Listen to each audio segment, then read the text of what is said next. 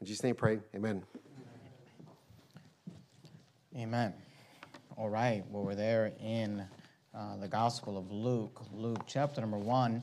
And of course, last Sunday we began a Christmas series entitled The Nativity, and we are doing a study of the characters in the Christmas story. We began last week, of course, with the character of Joseph, and the character of Joseph, to me, the overwhelming characteristic of Joseph's character in the Christmas story is how overlooked he is in the Christmas story. We talked about that last week, and I preached a sermon entitled Joseph, the most overlooked character of the Christmas story, and we dealt with that. This morning, I'm preaching on the character of Mary. Mary, of course, the mother of the Lord Jesus Christ. And last week, I preached a sermon entitled Joseph, the most overlooked character of the Christmas story.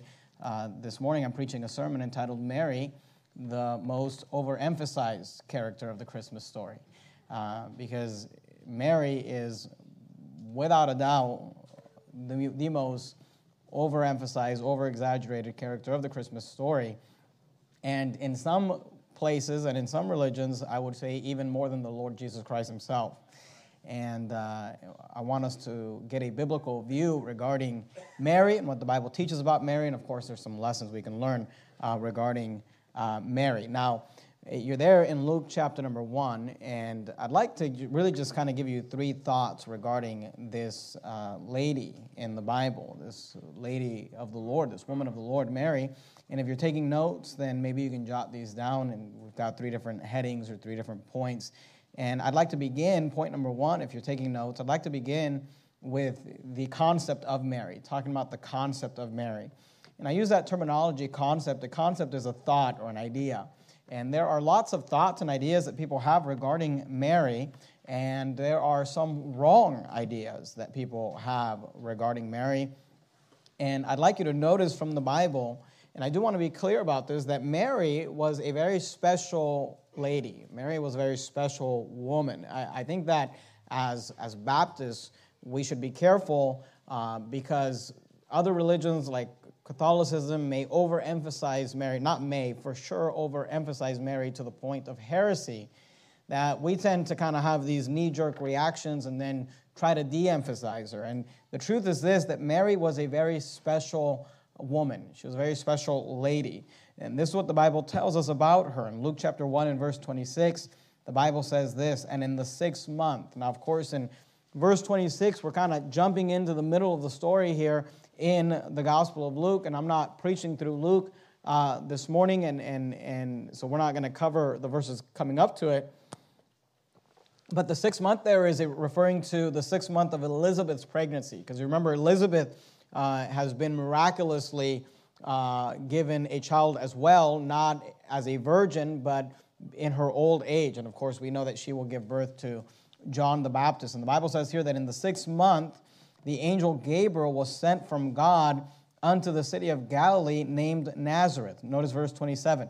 To a virgin espoused. And we talked about that last week, that Joseph and Mary were married. They have not yet come together. They had not finalized their marriage, but they were married. And the Bible says here that the angel Gabriel came to a virgin espoused to a man whose name was Joseph of the house of David, and the virgin's name was Mary. Verse 28, and the angel came in unto her and said, and I want you to notice what Gabriel says to Mary when he meets her, when he greets her. He says, Hail, thou that art highly favored.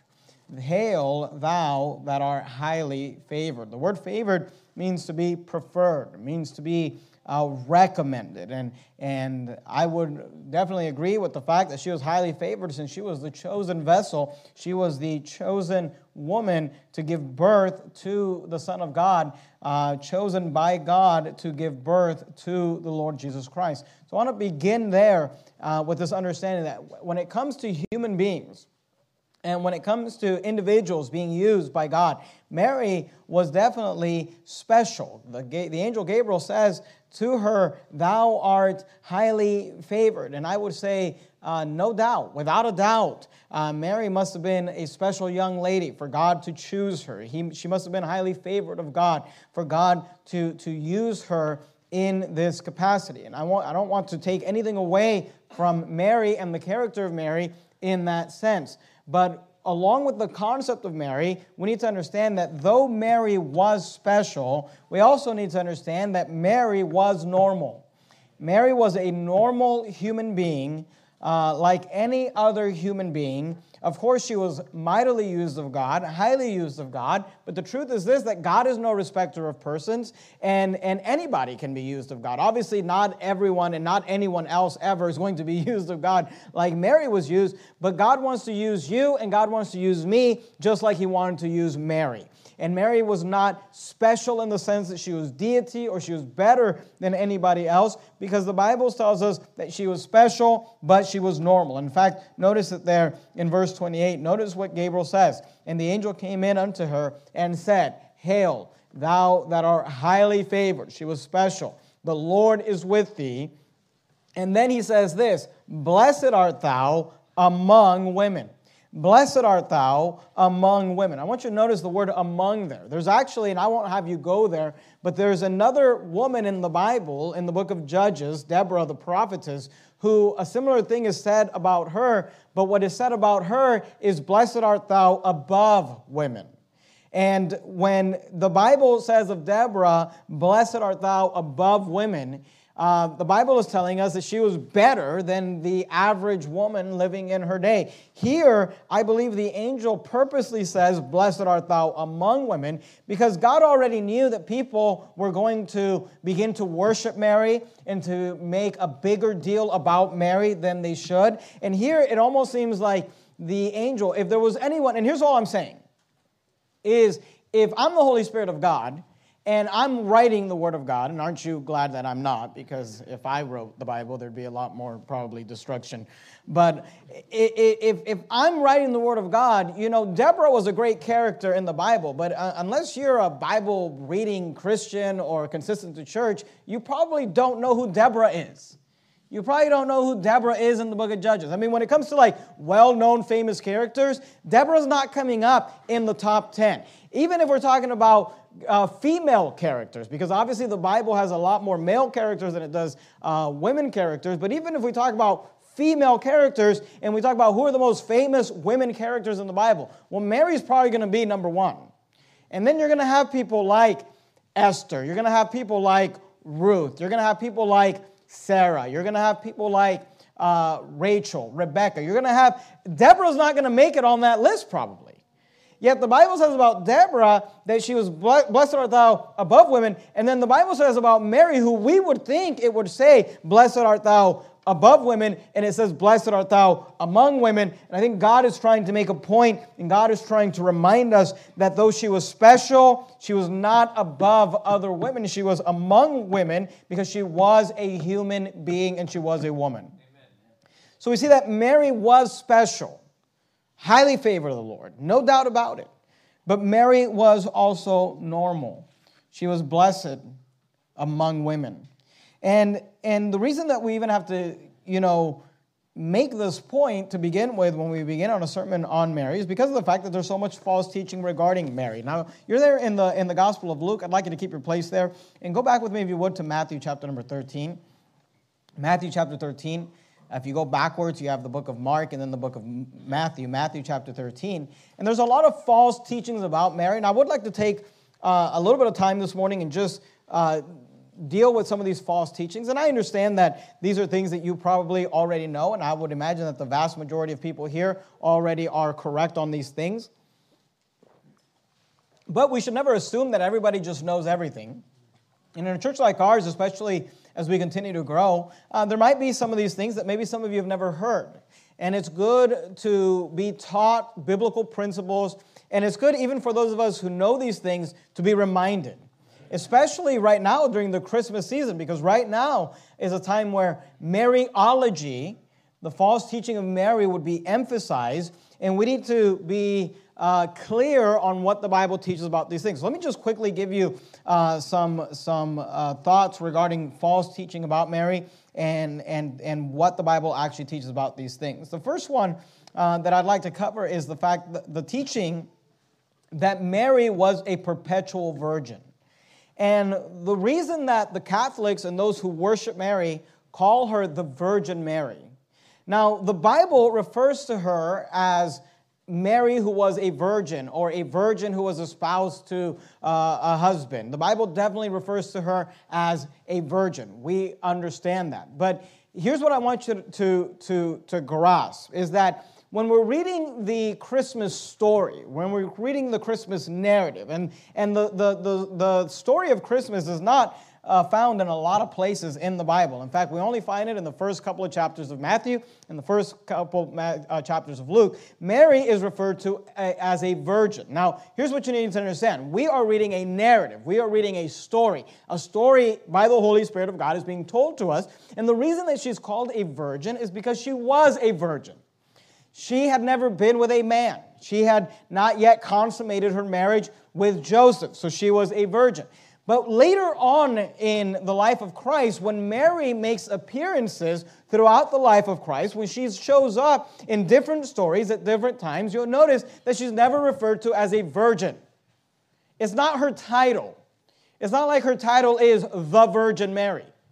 Now, in the rest of Scripture, when we see the Lord Jesus Christ as an adult in His ministry, she is simply referred to as Mary. You say, why? Why don't they call her the Virgin Mary? Because at that point, she wasn't a virgin anymore. But today, the Catholic Church and those who worship Mary teach a false doctrine that says that Mary was a perpetual virgin. And they teach that Mary's even a virgin today.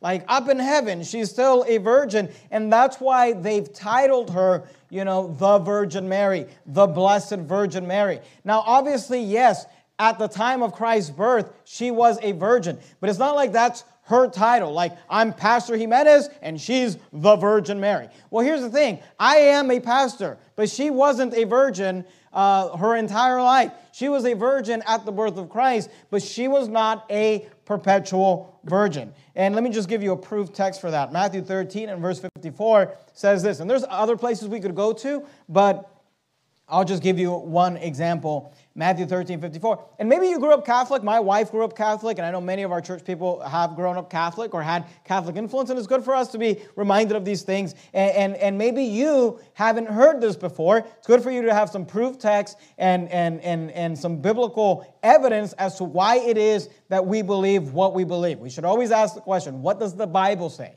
What does the Bible teach? Matthew 13:54. The Bible says this, and when he, now the he there is referring to Jesus in its context. You can look at that later if you'd like. When he was come into his own country. So this is Jesus coming back home. He's coming to preach in his own country, the town that he was raised. He taught them in their synagogues, inasmuch that they were astonished and said. Now these are the people that Jesus grew up with, and they were astonished at his preaching. He shows up with his ministry, and they're amazed. And here's what they said. Whence hath this man this wisdom?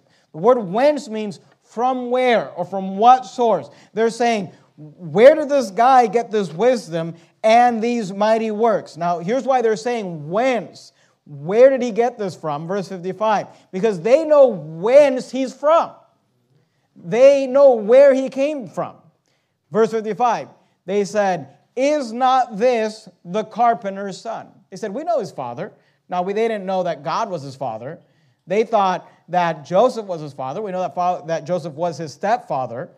But they said, is not this the carpenter's son? Is not his mother called the Virgin Mary? No, she's not called the Virgin Mary. She's called Mary.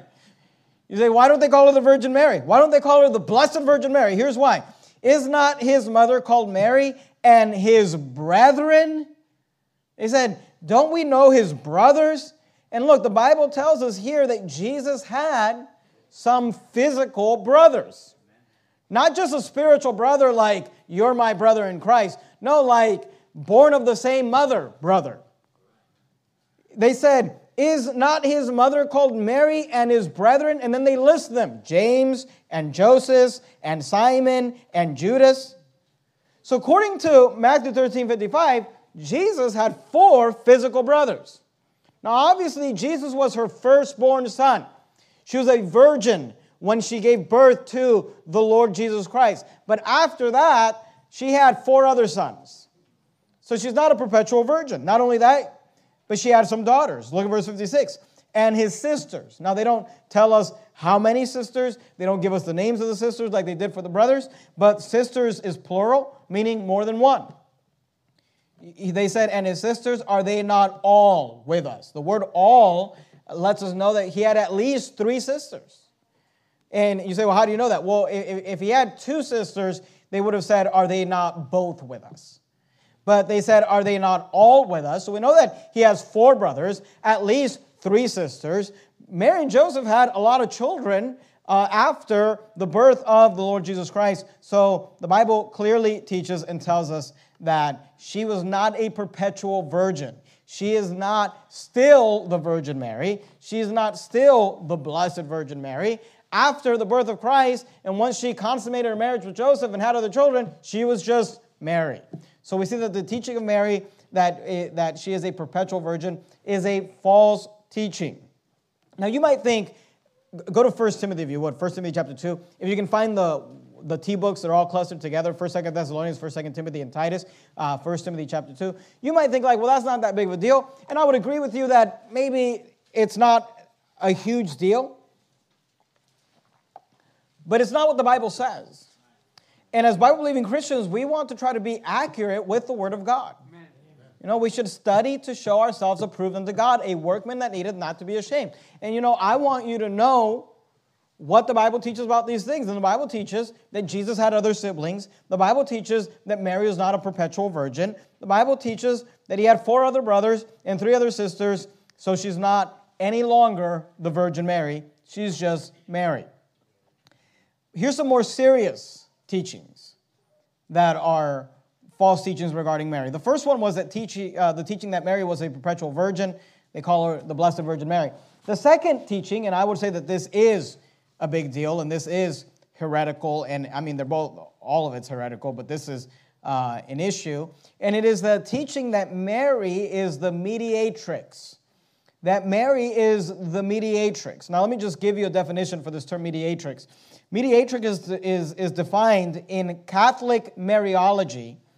It is the title mediatrix refers to the intercessory role of the, according to them, Blessed Virgin Mary, as a mediator in the saving redemption by her Son Jesus Christ, and that he bestows graces through her. The word means woman who is a mediator. And here's what the Catholic Church literally believes and teaches. That Jesus bestows graces through her, through Mary. And when they say graces, they're talking about salvation. Like, for by grace are ye saved through faith. That the grace that saves you is mediated through Mary.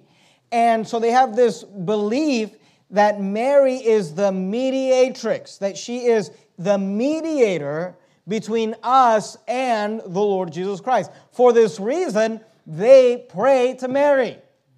And they pray to Mary, they pray to other saints as well. And here's an example of a very famous prayer to Mary. It's the Hail Mary prayer. And if you grew up Catholic, you'll probably recognize it. Hail Mary, full of grace, the Lord is with thee. Blessed art thou amongst women. Up to this point, it's kind of just referencing the Bible and quoting the Bible. And blessed is the fruit of thy womb, Jesus. They say, Holy Mother of God. And then here's what they say. Pray for us sinners, now and at the hour of our death. Amen. So this is a prayer where people are praying to Mary, and they are asking Mary to pray for us sinners. Now, why are they doing that? Because of the fact that they believe that Mary is the mediatrix and that Jesus bestows salvation or grace through Mary, and therefore we must go through Mary to get to the Lord Jesus Christ and to get to God the Father. Now, what does the Bible say? 1 Timothy chapter 2, are you there? 1 Timothy 2, look at verse 5. 1 Timothy 2 and verse 5, the Bible says this, For there is one God, and one mediator. Mediator is the male version of the term mediatrix. They mean the same thing. Mediatrix is referring to a female. Mediator is referring to a male. Therefore, there is one God and one mediator between God and men, the man, Christ Jesus. When the Bible says God and men there, it's not talking about males. It's talking about mankind, humanity. The Bible says that there is one mediator between God and men. Who is that mediator? The man, Christ Jesus. The Lord Jesus Christ is the only mediator between us and God. It's the only mediator that we need to bring us to the Father. It's the reason Jesus said, I am the way, the truth, and the life. No man cometh unto the Father but by Mary. Is that what he said? No, but by me. Amen. So look, you and I do not need anyone other than the Lord Jesus Christ to be saved. Our faith is in Christ. We call upon Him for salvation. He gives us His redemption and His grace, and it's through the Lord Jesus Christ. And again, I don't have time to go into all the details, but in the New Testament, under the New Covenant, the Bible says that we are kings and priests unto God and His Father. And so look, you don't need a priest. I don't need a priest to go between me and God. I don't need a saint to go between me and God. Not only do I not need a saint, according to the Bible, I am a saint. And you might think like, I don't know, you're saying you're a saint. But it's because you have the wrong idea of the word saint. The biblical definition of the word saint is simply someone who's saved. So I don't need to light a candle and pray to any saint. I don't need to pray to Mary. I don't need to go to a priest and ask him to forgive me for my sins, because I can go directly to God the Father through the Lord Jesus Christ. Amen. By the way, you don't need a pastor either. Now, to have access to God, you can get on your knees and bow your head and close your eyes and pray to God yourself. Obviously, God gave you a pastor for other reasons, but as far as our access to God and our access to salvation, Jesus is the mediator, for there is one God and one mediator between God and man, the man, Christ Jesus, the man, Christ Jesus. So we see that the teaching that Mary was a perpetual virgin is a false teaching, and the teaching that Mary is the mediatrix, that we should go to her and pray to her and pray for us sinners. And look, you should not pray to anybody but God. No one else. You say, well, I pray to St. Thomas when I lost my keys or whatever. I don't know. I'm not a Catholic. I'm not even sure if that's the right guy. All of that is wrong. You know who I pray to when I lose my keys is God. and my children, because they're probably the ones that took it. So teaching that Mary was a perpetual virgin is wrong. Teaching that Mary is a mediatrix is wrong. Go to Hebrews chapter 7 if you would. If you're there in 1 Timothy, 1 and 2 Timothy, Titus, Philemon, Hebrews. I'm not praying to my children. If you know, the word pray simply means ask. So I ask my children what to do with my keys. Hebrews chapter 7. 1 and 2 Timothy, Titus, Philemon, Hebrews. Hebrews chapter 7. Here's the third false teaching regarding Mary, and it is this. And look, we're starting with like least worst to worst. I think the least dangerous is that she was a perpetual virgin. That's just wrong, but whatever. Then she as a mediatrix, that's really bad, obviously, because that affects salvation. And you might think like, well, wouldn't that be the worst? But there's even something worse that they teach about Mary than just that she was the mediatrix between us and Jesus. And it is this, the teaching that Mary is the mother of God. I mean, think about that prayer we just read. Hail Mary, full of grace, the Lord is with thee. Blessed art thou amongst women, and blessed is the fruit of thy womb, Jesus. Holy Mary, and here's what they call her, here's what they say of her, Mother of God. Now, let me explain something to you, that Mary is not the mother of God. You say, well, Mary's the mother of Jesus. Yes, absolutely. Mary's the mother of Jesus. And Jesus is God. Absolutely. But Jesus existed before Mary.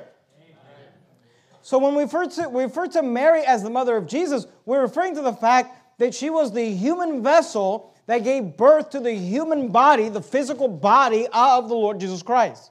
She is the mother of Jesus in the sense that she, along with the Holy Spirit, conceived the physical body of Jesus and gave birth to the Lord Jesus Christ physically as a human being. But Jesus did not come into existence in the womb of Mary. Jesus has always existed. He's the second member of the Godhead. He's eternal. He's co-equal with every other member of the Godhead. Hebrews chapter 7 and verse 1 says this, for this Melchizedek. Now, I don't have time to go into all the detail, but we're actually going to get to this in our study in Hebrews on Wednesday night. So I encourage you to join us on Wednesday night for Hebrews. Hebrews is a super interesting book. Melchizedek is what we would call a theophany or a Christophany of the Lord Jesus Christ. A theophany or a Christophany, let me just give you a definition, is an Old Testament appearance of God as a man. And whenever we see God appear in the Old Testament as a man, that is referred to as a Christophany or a theophany because it is an appearance of none other than the Lord Jesus Christ. So when we see God appear as a human being in the Old Testament, that is Jesus. So when God shows up, when a man shows up and wrestles Jacob all night long, and Jacob says, I have seen the face of God, that is referring to Jesus. He was wrestling Jesus. When a man shows up to Joshua who's praying in the field before going out to battle to Jericho, and he asks him, art thou for us or against us? And he says, nay, but as the captain of the host of the Lord am I come. And he says, I'm not for you or against you. I am God. And Joshua has to remove his shoes from off his feet because he's standing on holy ground in the presence of God. That is the Lord Jesus Christ. You say, how can that be? Because Jesus did not come into existence in the womb of Mary. Jesus has always existed. For this Melchizedek, king of Salem, priest of the Most High God, and I don't have time to get into detail about Melchizedek, but I do encourage you to join us on Wednesday nights for the Hebrew study. I think you'll find it interesting. Notice what it says, who met Abraham returning from the slaughter of the kings and blessed him, to whom also Abraham gave a tenth part of all, first being by interpretation king of righteousness, and after that also king of Salem, which is king of peace. Notice what the Bible says. Verse 3. Because remember, Melchizedek is an Old Testament appearance of Jesus.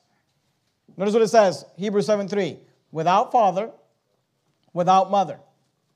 This is referring to his physical descendancy. Without father, without mother, without descent, having neither beginning of days nor end of life, but made like unto the Son of God. Who does that remind you of? For God so loved the world that he gave his only begotten Son.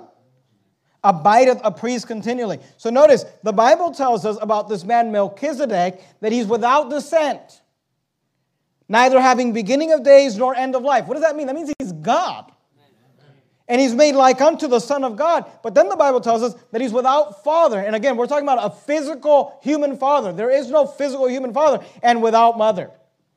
Why? Because God has always existed. The triune God, the Trinity, has always existed. And Mary did not birth God. Mary birthed the human body of the Lord Jesus Christ. And she was special. And she was wonderful. And we should not minimize her, but she was not the mother of God. She was created by God. So to pray, Holy Mary, Mother of God, is blasphemous. God has no mother. Now, Jesus, God in the flesh, God became man. The Word became flesh. Jesus had his mother, Mary. He was birthed of Mary. But God has no mother. So we see these three heretical teachings regarding Mary. That she was a perpetual virgin, that she is the mediatrix, and that she is the mother of God. All of those are incorrect. Go back to Luke chapter number 1. So we've been talking about the concept of Mary. And I hope this helps you with your thinking regarding Mary. Mary was special, without a doubt. Thou art highly favored. Praise the Lord for that.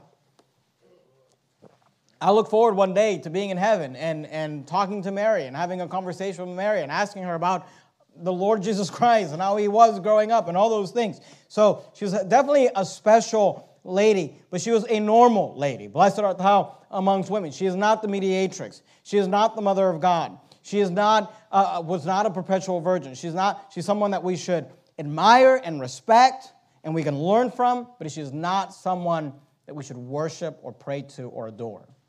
Right. So we saw the concept of Mary. But then I'd like you to notice, secondly, this morning, not only do we see the concept of Mary, but I'd like for us to talk a few minutes about the conception of Mary. Because this is, of course, why Mary is known. Because of the fact that she conceived of the Holy Ghost. Luke chapter 1, look at verse 29. Luke 1:29. And when she, because remember, the angel appears, and he's talking to Mary, and he says, "Thou art highly favored, and thou art blessed among women."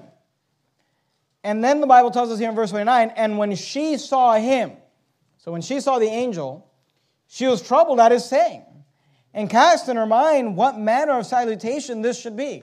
So she's like, what is this guy talking about? Verse 30, and the angel said unto her, "Fear not, Mary, for thou hast found favor with God. And behold, thou shalt conceive in thy womb, and bring forth a son, and shall call his name Jesus." So we see the conception of Mary.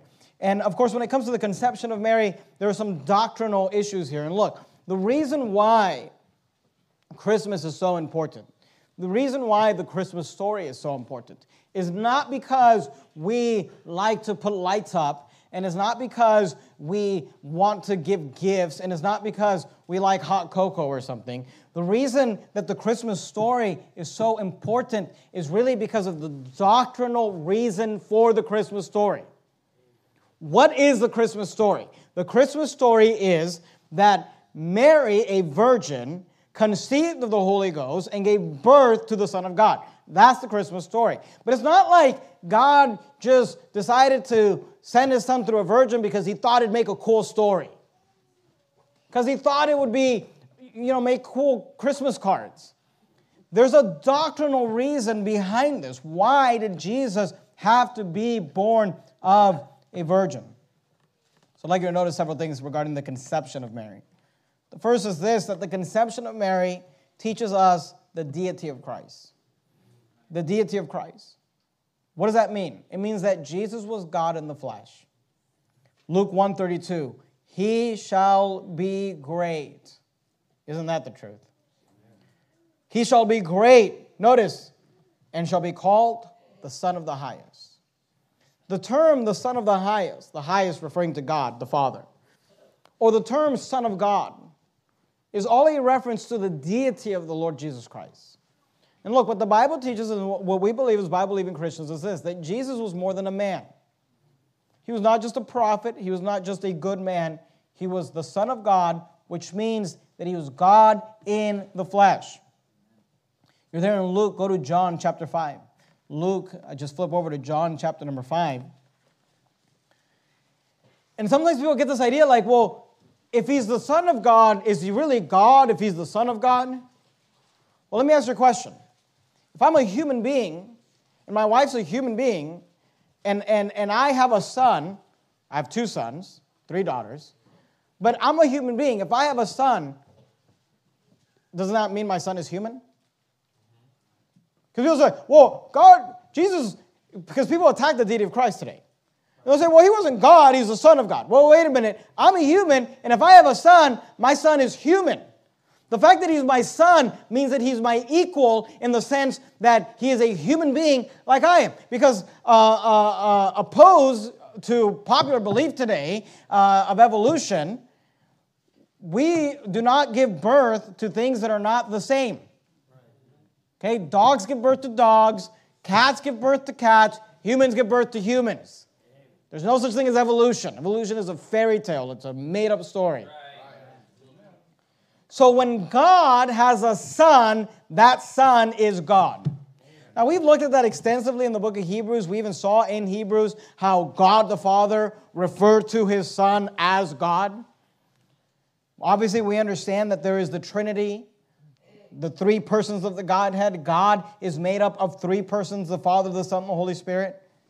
John 5 and verse 18 says this, Therefore, the Jews sought the more to kill him, because he not only had broken the Sabbath, notice, but said also that God was his father. Now they want to kill him because he said that God was his father. Well, why did it bother them that he said that God was his father? Here's why: making himself equal with God. They understood that if he said, God is my father, that he was making himself equal with God. It was a testimony to his deity, that Jesus is God in the flesh. Go back to 1 Timothy, if you would. 1 Timothy chapter 3. I probably should have asked you to keep your place there. I meant to do that. I apologize if I didn't. But keep your place there. Or go back to 1 Timothy if you can find the T-books. 1 Timothy chapter number 3. And again, look, I realize that you say, I already know this. I understand these things. It's good to be reminded. But you know what I have learned over the last 13 years of ministry is that oftentimes when heresy begins to creep into a church, or when a big battle on heresy happens, it's usually having to do with just the basic fundamental truths. Because here's what ends up happening. We as pastors think, I don't know, should I really preach about the virgin birth? Should I really preach about the deity of Christ? Should I really preach about the Trinity? I mean, doesn't everybody kind of already know that? But then what happens is, because we never talk about these things, is we feel like they're so basic. I was actually having a conversation with Pastor Anderson about this week. You know, because we as pastors, we just like live, eat, and breathe the Bible. You know, all day, every day. Our whole life is about the Bible, studying the Bible, writing sermons or whatever. So then we get this idea that like, there's some things that just everybody knows this. And because of the fact that in our type of churches, there are people who do know the Bible very well, who do read the Bible a lot, who have studied the Bible a lot. And there's just some very high-level people in our type of churches that know, and those are the people that we usually spend a lot of time with. So we just kind of get this idea that everybody knows these things, but we forget the fact that there are some new Christians, or there are some people, maybe not so new, that have just never been taught these things. And then someone can come along and begin to teach the wrong things and begin to teach things about against these basic things. So look, it's good for us to just preach these things and be reminded of these things. And look, it's good for us to preach it when there's not a battle, when there's not a fight. It's just good to be reminded, look, here's what we believe. We're Baptists. We believe in the deity of the Lord Jesus Christ. 1 Timothy 3:16, are you there? Look at what it says. And without controversy. Without controversy means without dispute, without contention, without debate. There's no debating this. Without controversy, great is the mystery of godliness. God was manifest in the flesh. God was manifest in the flesh, justified in the Spirit, seen of angels, preached unto the Gentiles, believed on in the world, received up into glory. Who's that referring to? That's the Lord Jesus Christ. He was manifest in the flesh. So look, we believe in the deity of the Lord Jesus Christ. And here's what we believe at Verity Baptist Church, and here's what the Bible teaches, that Jesus was 100% God. That he was God in the flesh, that God became man.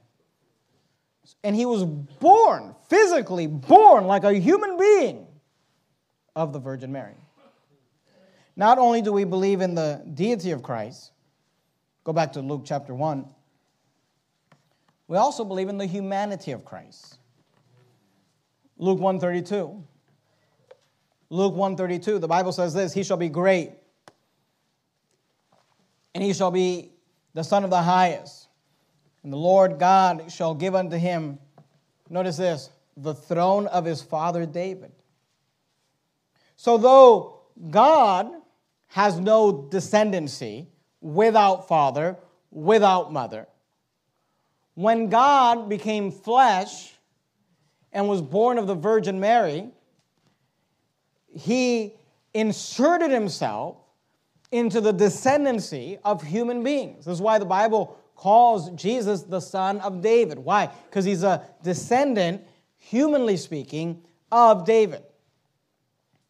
And here the Bible is telling us that God shall give unto him, Jesus, the throne of his father David. That's a reference to his human descendancy. Verse 33, and he shall reign over the house of Jacob forever, and of the kingdom and of his kingdom there shall be no end. And look, you say, well, I don't understand. So is he over David or is he under David? And these are the paradoxes we find in the Bible that we just accept by faith. Because in the book of Revelation, it tells us that Jesus is the root and the offspring of David. And the analogy that's being used in Revelation is this, that if you consider David a tree, Jesus is the root, meaning the source, that David came from Jesus. But he's also the fruit, meaning that he was produced by David. Say, well, how can you be the root and the fruit? How could Jesus be the root and the offspring of David? How does that work? Well, it works in the sense that Jesus was 100% God, meaning he's the root of David. He's the creator of the universe. He is the source of life. I am the way, the truth, and the life. Amen. But he's also the offspring of David because he was robed in flesh. He dwelt among us. He became a descendant of David. He became the son of David. He's the root and the offspring of David. We believe in the deity of Christ and the humanity of Christ. And please understand this. Here's what the Bible teaches. And look again, these things need to be taught us over and over again. The deity of Christ says this, that he was 100% God. And the humanity of Christ teaches us this, that he was 100% man. So, well, how can that be? I mean, and by the way, let me just say this. There wasn't 200% of him. It's not like there's this 100% side that's God and this 100% side that's man. No. He's 100% God. And the same 100% that was God was also 100% man. Amen. And look, today scientifically, and Pastor Anderson and I were talking about this because we were having a conversation about this week, but today scientifically, science tells us that in your DNA, in every cell of your body, and in your genes, and in your genetic makeup, there is, in every cell of your body, a component of your father and your mother. You are, what makes you is 50% your dad, 50% your mother. But the way that it's put inside of you is every cell of you has your father and your mother. Which is why they can take a sample of any part of your body and find the genes that come from your father and your mother or whatever. Well, with Jesus, it's the same way. Every cell of his body was human from Mary, and every cell of his body was deity from God the Father. Amen. So he's 100% God. He's 100% man. The same 100% that was God was also 100% man. It's the only way that salvation could work. Man had to die for our sins. But the only way that man could die for our sins, that man had to be sinless. And the only way for him to be sinless, he had to be God. So what had to happen was that God became flesh. Amen. It's not just a cool story we tell around the fireplace. It's doctrine. Amen. It's salvation, the deity of Christ. Amen. The humanity of Christ. The virgin birth allows for salvation. The conception of Mary allows for salvation. Look at Luke 1:34. We see the virgin birth. Then said Mary unto the angel, how shall this be, seeing I know not a man? She is a virgin at this point. And the angel answered and said unto her, the Holy Ghost shall come upon thee, and the power of the highest shall overshadow thee. Therefore also that holy thing which shall be born of thee shall be called the Son of God. And behold, thy cousin Elizabeth, she hath also conceived a son in her old age, and in the 6th month with her, and this is the 6th month with her, who shall be called barren. Notice verse 37. Here's the answer to her question, because she asked the question in verse 34, how shall this be, seeing I know not a man? And he gives them. The angel gives her all these reasons. The Holy Ghost shall come upon thee. The power of the highest shall overshadow thee. Therefore also that holy thing which shall be born of thee shall be called the Son of God. But then in verse 37 he says, here's the answer to your question. For with God nothing shall be impossible. And the truth is this, that Jesus had to be born of a virgin because the Bible says, wherefore as by one man, referring to Adam, sin entered into the world, and death by sin. And so death passed upon all men, for that all have sinned. The Bible teaches that our sin is passed upon us because we're all descendants of Adam. Wherefore, as by one man sin entered into the world, and death by sin. But the virgin birth bypasses the race of Adam. The virgin birth bypasses the humanity of Adam and gives us the Lord Jesus Christ. One of my favorite, I shouldn't say one of my favorite, my favorite Christmas song is Hark the Herald Angels Sing. And I love all the Christmas songs. In fact, one of these years, maybe next year, I'm going to do a whole Christmas series where I just preach through the Christmas songs. Because they're so amazing, the wording. They're great songs. But you should consider the songs as we sing them. Even all the songs in our hymn book, as we sing them, you should consider the words we're singing. And I love these words because they highlight what we're talking about. Christ by highest heaven adorned. Christ the everlasting Lord. Late in time, behold him come, offspring of a virgin's womb, veiled in flesh, the Godhead see. Hail incarnate deity, pleased as man with men to dwell, Jesus our Emmanuel. Hark the herald angels sing, glory to the newborn King. Come, desire of nations, come, fix in us thy humble home. Rise the woman conquering seed, bruise in us the serpent's head. Adam's likeness now efface, stamp thine image in its place. Second Adam from above, reinstate us in thy love. Hark the herald angels sing, glory to the newborn King. So we see the concept of Mary. And then we see the conception of Mary. But as we finish up this morning, I'd like you to notice, thirdly, the consecration of Mary. Go back to Luke chapter 1. Look at verse number 38. Notice the story.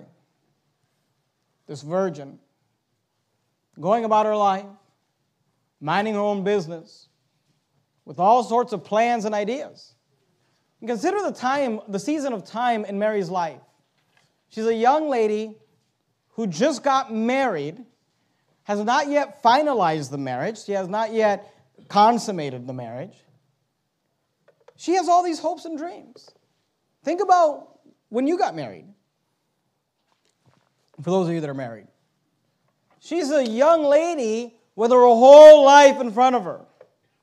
I mean, she's dreaming about the house she's going to live in. She's dreaming about the children she's going to have. She's dreaming about all these things. She has her whole life in front of her. She has everything going for her. She was obviously a favorite of God. She was blessed of the Lord. She was a someone. She had Joseph who she had married. I mean, things were going well for Mary. And then an angel shows up and says, "You're going to be pregnant." And she says, "How can that be? I've never been with a man." He says, "God has chosen you. God has chosen you for a special task. The Holy Ghost will come upon you. The power of the highest will overshadow you. That thing which is born in you shall be called the Son of the Highest." I want you to notice that God highly interrupted Mary's life. How does she respond? Does she say, "God, I'm just too busy. You don't understand. Things are pretty hectic right now, God"? Luke 1:38. Isn't that how we respond? When God says, "Hey, I need you. I've got something for you to do. I've got an area for you to serve in." "Oh, no, God, you're going to have to find somebody else. I'm just too busy." Not Mary. Notice how she responds. Luke 1:38. And Mary said, "Behold, the handmaid of the Lord." Amen. That term handmaid is the female version of saying servant. She said, "I'm the servant of the Lord." We saw the concept of Mary, we saw the conception of Mary, but I'd like you to notice the consecration of Mary, and this is really the reason why I believe that Mary was chosen, because Mary had already decided that she was going to serve the Lord. She had already decided that she was a handmaid of the Lord. That whatever the Lord wanted, whatever the Lord needed, whatever interruption that might come her way, that she'd be willing to be interrupted, that she would be willing to be disrupted, that she would be willing to give God her life. This is why she was chosen. Look at verse 28. Luke 1:28, and the angel of the Lord came in unto her and said, Hail. We talked about this. Thou that art highly favored, she was special. Blessed art thou among women, she was normal. You say, how does normal become special in the eyes of God? How does normal become special in the will of God? How can a normal person like Mary, how can a normal person like Joseph, how can a normal person like Paul or Peter or Abraham or Moses, how can a normal person that is amongst other human beings become highly favored in the eyes of God? Notice what it says, thou art highly favored, but it doesn't say thou art highly favored, ... blessed art thou among women. It says thou art highly favored, comma, the Lord is with thee. That's why she was favored. Because the Lord was with her. And then Mary makes it clear that not only was the Lord with her, but she was with the Lord. Verse 38, and Mary said, Behold, the handmaid of the Lord. What have you been telling God you're too busy for? What have you been telling God you can't be bothered? What is the thing in your life that you say, no, that'd be too much of an inconvenience, God. That'd be too much. Because what made Mary different than you and I is not that she's the mother of God. She's not the mother of God. It's not that she's the mediatrix. She's not the mediatrix. But she was a special young lady. Joseph was a special young man. I think what made them special was their willingness to say, whatever you want, God, I'll do it. Whatever you need, God, I'll do it. Here am I, Lord, send me. I want you to notice the consecration of Mary. She said, you can disrupt me. You can inconvenience me. You can mess up all my plans. Whatever you want, whatever you need, behold, the handmaid of the Lord. We see the consecration of Mary, we see her service, but I'd like you to notice, secondly, not only do we see her service, we see her submission. Look at verse 38 again. And Mary said, Behold, the handmaid of the Lord. And then she says this, Be it unto me according to thy word. She said, Be it unto me according to thy word. I often tell people when we read the Bible, especially when we read these narratives, we should put ourselves into the story. Mary was a real human being. I mean, consider the fact. I don't know what Mary was thinking, but I know this. If I were Mary, I would be thinking, no one's going to believe this. People are going to think I'm lying. In fact, God had to send an angel to tell Joseph she's not lying. And look, don't you think that people talked? Don't you think that people gossiped?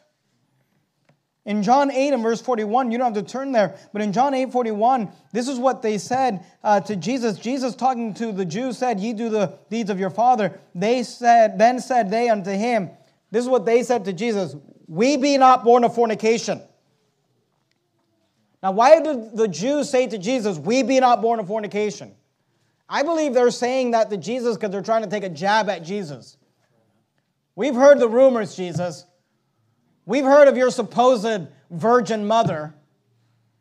Historically, we know that the Jews told all sorts of rumors about Mary and that she was not faithful to Joseph and that Jesus was the son of a Roman soldier and all these things. And here, they're taking a jab saying, hey, we weren't born of fornication like you were. Her submission to God's will meant a reproach. Meant she would carry a burden. Meant that things would be difficult. Her submission to God's will meant that things would no longer play out the way that she had planned for them to play out. And her response was, The handmaid of the Lord, be it unto me according to thy word. And let me just say this.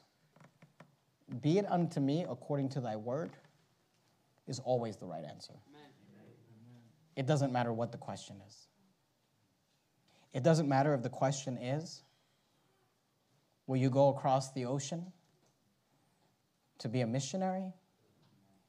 Or if the question is, will you go across the street to be part of a workday? The right answer is always this: be it unto me according to thy word.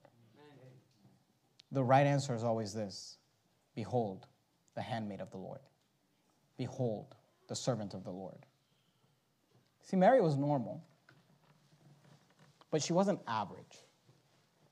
She was normal, a normal human being. But she wasn't average, because the average Christian doesn't make themselves available to God. Like this: behold, the handmaid of the Lord.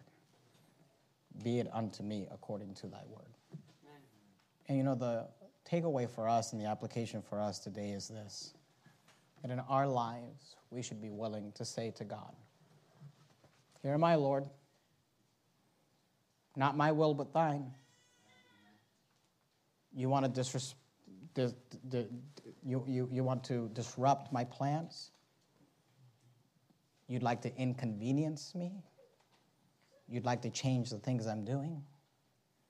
No problem. Behold, the handmaid of the Lord.